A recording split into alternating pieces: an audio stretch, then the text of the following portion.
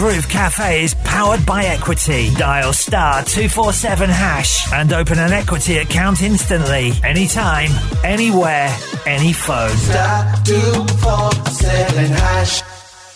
Groove Cafe.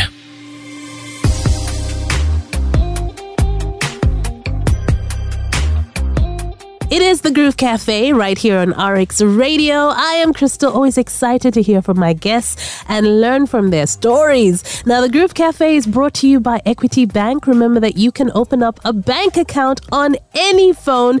All you have to do is dial *247#. It's as simple as that.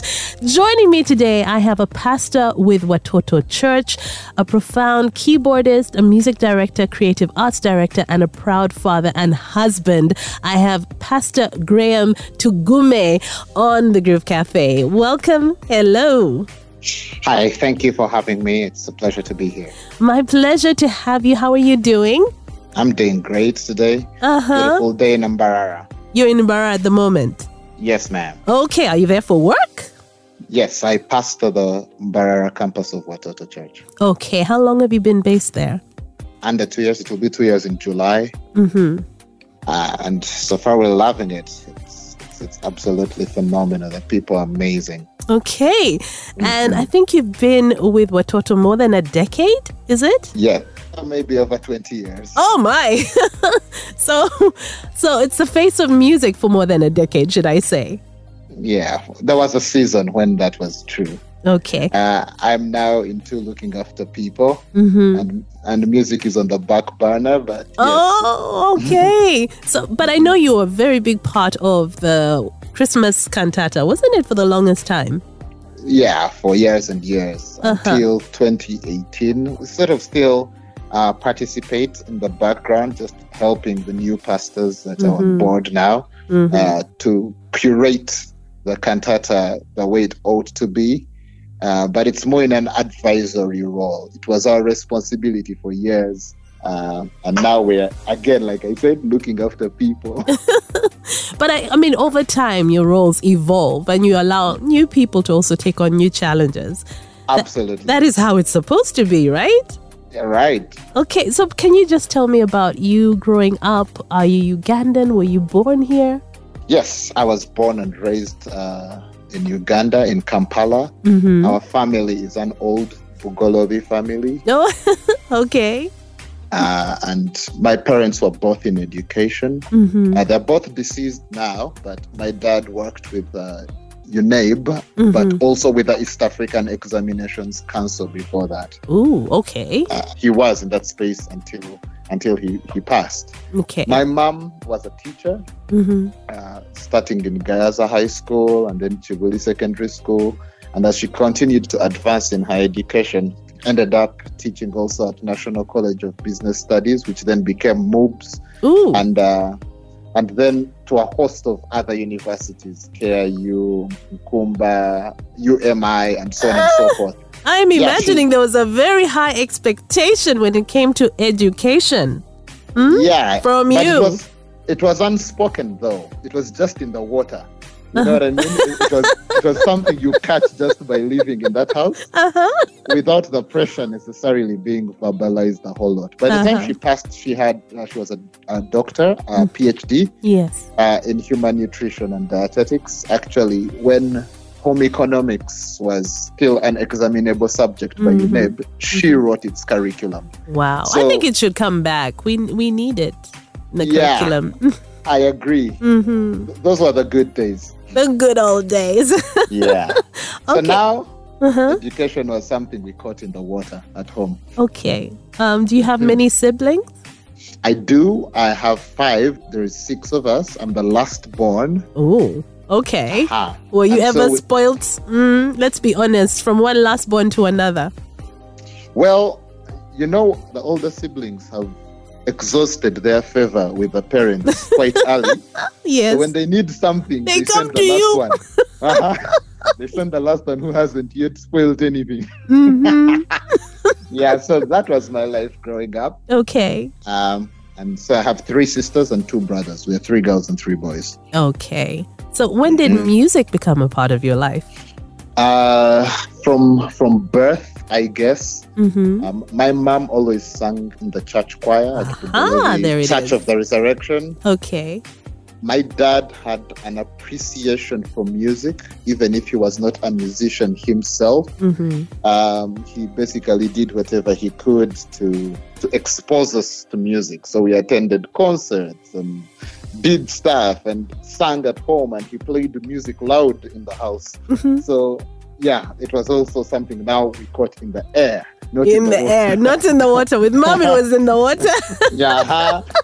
So yeah, we all have an appreciation for music. I think two of us became practicing musicians, if you like. I have a big sister who used to play piano, and so when we'd go to visiting day, she was at Gayaza High School. One of the things we did in the course of that visiting day was leave my parents. There was a time when we take Grab to her dormitory and then come back to rejoin them. But on the way back, we always went by the chapel, and there was an upright piano in the vestry. And so she'd sit me next to her and play something. Oh, wow. And it just gave me inspiration to see how what I hear is produced. It was actually coming out of this machine, this piano. So I don't know if your home had, those calendars that would show 3 months, and maybe the one before, or no matter how you set it up, you could see 3 months at a go. Yes. Sometimes they're like from the top to the bottom, there'll be the 3 sheets. So when you'd tear off those sheets as the months progress, by the time you finish the year, you had 3 blank slots where those sheets used to be. Yeah. And so as a little child, I used to draw a piano into those blank slots. Oh my goodness. And play it in my head as dad plays loud music that we could hear throughout the whole house, even if it was playing from his room. Oh my goodness. And so I want to give the credit to God, because this is a gift. And what I'm about to tell you is a strange thing that I don't tell people all the time. But I think you're a big girl, you can take it. So this is how it is. The way most people hear music comes to them as a sense of hearing, right? Yes. I see music. That is a gift God gave me. I see You see it almost like in a mathematical sense, right? Exactly, yes. Like when I hear music, I can see its formation. It is sort of like I am not receiving it through my ears, but through my imagination. I can visualize it. Wow. And that is from when I was maybe 5. I could hear the music and could see it. And people don't get it when I tell them I can see the music. I don't get it either. Because other people who struggle to read music, they put years into it and it's still so hard. Okay, yeah, get this. When I was in high school, I'm a Budonian for a period of my secondary school. I used to cheat on music exams, because while everyone else was studying to read the music and put in painless hours of practice before an exam would come up, I would let them do all the hard work, and I would bring my superpower to the exam room. In preparation for the exam, I would ask you to play the music I'm supposed to be playing. And those whose sight reading was good would play it, and I would memorize it as they play it, because I could see it. That is truly a gift. And so the examiner would come in, and I would replicate what I had, note for note. I would even turn the pages on cue, but I wasn't reading jack. I could just see it. It was a gift. You could actually see it. And so I scored high marks in music all my time in school. But it was a gift. It was not something that I learned in a classroom. I learned some of the technicality from a classroom, but I could see it. I don't know if you hear me. Yes, I think it's music. You got me thinking about a professor that I interviewed maybe a few months ago. She was talking about raising children and how it's so important, if possible, to get your children to learn musical instruments when they're really young, because it helps them so much with mathematics. Yes, it does. And so there's a close relation there. But wow, you're able to see it. I just had a moment. I think, was it A Beautiful Mind, one of the movies where you can literally just, There you go. So that's how I ended up in the music space because growing up, fooling around with keyboards and pianos, I would assert that a piano is probably one of the best instruments you can use to teach music because it's very visual. Like every note is visible right in front of you. Okay, yes. And you get better with practice, right? Yes. But being a pianist first helps you understand other instruments. You get what the other person is doing because you know how you would do it on a piano. All So right. as such, I started to pick up other instruments because I understood what those people were doing. I could pick up a guitar and I was playing a piano in my head as far as the logic goes, and then just learn the technicality of playing it as a guitar.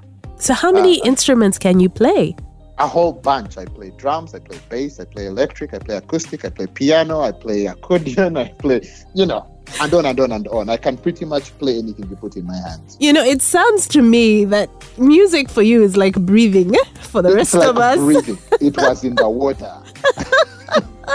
So when did you join Watoto Church?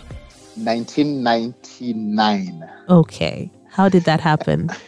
I had a gift in music, and Watoto was singing and playing contemporary Christian music.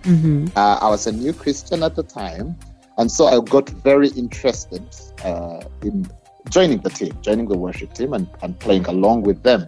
Okay. And so I was still in secondary school at the time, and so when I was home on holiday, they'd let me play.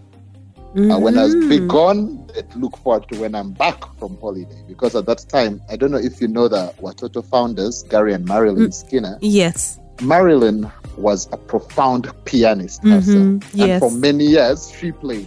And it was a certain level of excellence she expected from other people that you didn't just play at Watoto. You know what I mean? You have to be at a certain level to play there. But as a 15, 16-year-old kid, she'd let me play.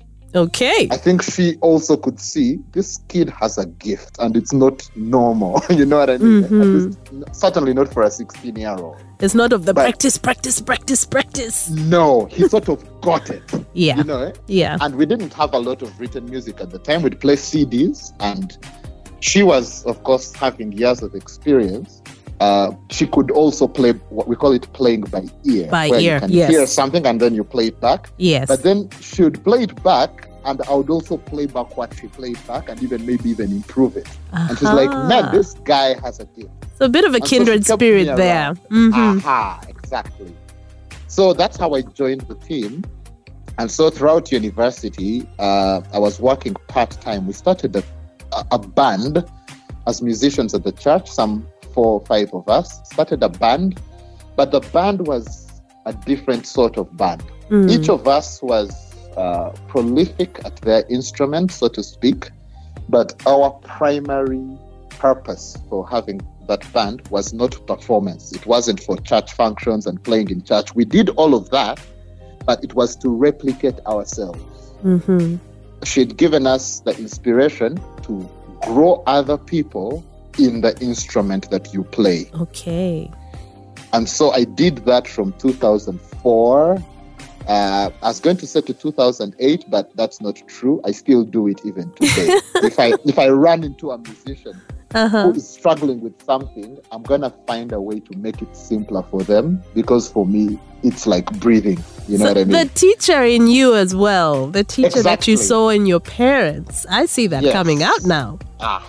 And you're right on the money, because I believe that is my primary gift. It's to teach. It is to take something complex and break it down to its simplest possible form so that other people can pick it up the way you do. Okay.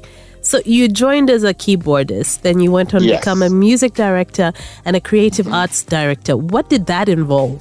It involved, number one, getting all the worship at all our celebration points, what you'd call branches or campuses, we had to get them to the same level of musicianship as the mother.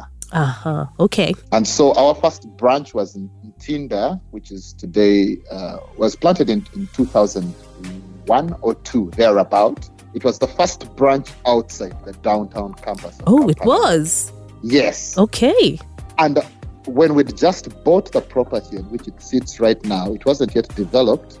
To get the Ntindans, or what we call north, that is the northern side of the city, to get them used to meeting on their own, once a month they would go and have church by themselves at the plaza. The plaza is an area near the railway station on Kampala Road. Okay, there was a place there where we'd rent it for just one Sunday and get them used to the vibe of meeting by themselves, because the worship and the quality thereof was one of the biggest attraction factors for the downtown campus. Okay. So when they first went to North, the worship was not thought through quite thoroughly. We had some worship leaders who lived in the North, but they sort of got musicians from within the congregation. Hey, do you play guitar? Come, join. Hey, do you play something? And so it was a ragtag team. And so the people who went to attend it would not like it. Sometimes they abandoned it and went back to Central. Yeah, they noticed the difference. Yes, exactly. So that was the strategy. We said, we are going to take 2 teams and train them to the same level of excellence. And one is going to play at downtown and the other is going to play at North, right? But they have different worship lists. The following week, you will not have practice. You will just exchange places. So the team that was at downtown would go to North, and the one that was at North would go to downtown. So brilliant strategy. That was the level of expectation, no matter where you are playing. Okay. And so the band we formed was to replicate more musicians that could deliver that quality of musicianship for our worship celebrations. I told you I'm in Mbarara. This is campus number 14. Oh my goodness. So Watoto Church has grown so big, but we're talking 14 now. 14. But get this, you will not find a different level of musicianship between the campuses. We have invested years, now 20 plus years, since North is from 2001, to making sure that that standard is maintained and that the quality of the musicians coming on board is not below par. And sometimes you will take learners and put them with guys who have been playing 10, 15 years so that it pulls them up. You see what I mean? So you don't have anyone running out of any of the campuses to a certain particular one where they have better musicians. No, now we have good musicians everywhere. Wow. So that's the story of how that band was formed and how I ended up in music directing. Okay. In 2010, I became the worship pastor, and by default, the worship pastor was the creative director. And so that means we looked after the worship for the church. We looked after Watoto Children's Choirs, which are world famous, doing all these performances all over the world. The global tours you have, yes. Exactly. And so my wife and I looked after that for a couple of years. At an oversight level, like high up, not in the nuts and bolts anymore. By that time, we were old enough to have our children running the show down there, and we were just giving strategic direction. Okay. And we did that up to 2018 when we went to plant Watoto Church, campus number 13 in Entebbe. Okay. So Entebbe is a couple of years old, and then in middle of the lockdown, we moved to Mbarara to plant number 14. What a journey. This is more than 20 years that you're talking about, more than 2 decades. Yes, ma'am. And as a pastor, I find that, we come to you with our problems, our issues, our ups, our downs, all of that.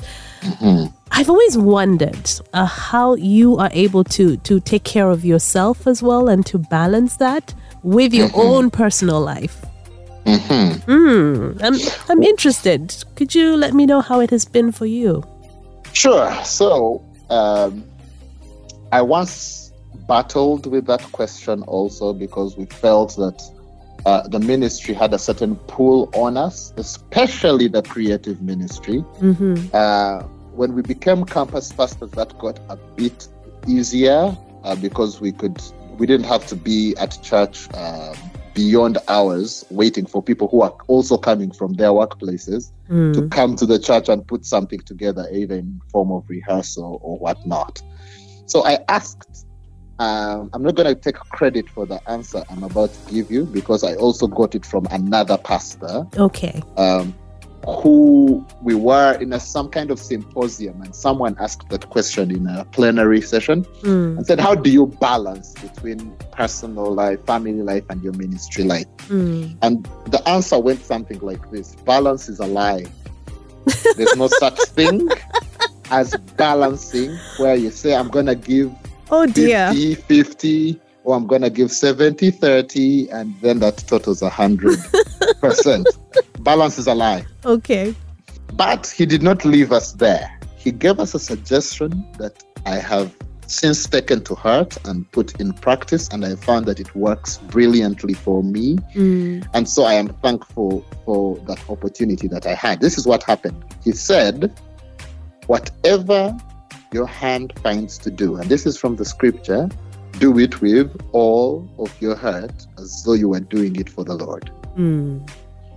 And he said, don't try to split the time and say this is 50 and this is 50. He just says, whatever you purpose to do, give it 100%. When you give that sentence legs and feet to run, this is what it translates to. When I'm at church, I give it 100%. When I am meeting with a person, I give them 100%. When I am on this call with you, there is 2 people outside my office door waiting to see me, but I am giving you 100%. And when I'm talking to them, and you had forgotten to ask me one question and call me back, I'm not going to pick up the phone, because at that time I'm giving them 100%. Yes. And so my children get 100% when I was going to ask about that. I was going to ask, because a lot of adults now who talk about their time growing up with their parents as pastors, sometimes they feel that they didn't get as much attention because... Absolutely. I would agree that might have been the case had they been older when I was busier. Fortunately, in the time when we were our busiest, they were little. They were too little. They did not know day from night. They did not know what day it was. They didn't know how long you were gone. They were just happy you came home, right? Yes. Now they're a bit older. My eldest is 9 and the youngest is 7. Is 6. The youngest is 6. Okay. So now that they're older, we are being more intentional with our presence. But if I leave church on a Sunday afternoon, having done 2 services here in Mbarara, and I say, guys, we're going swimming, it does not matter what else is going on anywhere else. They are with their dad, and we are in the water together, and we are swimming laps together, and we are competing. That is their time. And that is their time. No one can take that time away from them. The upside of that is children do not require a tremendous amount of time to feel noticed or to feel appreciated or to feel your presence. They just need quality time. Yes, I agree. It's not so much about quantity, it's about quality. Because you can have someone who's there all the time, but they're not really focused or with you. So exactly. That's powerful. I think it can translate into everyone's life. Thank you for sharing that. Absolutely. My dad was home a lot. But his presence didn't mean he was with you. He could be doing a crossword puzzle or a Sudoku thing, or, so he's around, meaning if you need him, you know where to find him, but he wasn't exactly with you. You know what I mean? Yeah. My kids, when we're together, we are together 100%. So I do not envisage that that's going to be one of their complaints when they grow up. Oh, fantastic.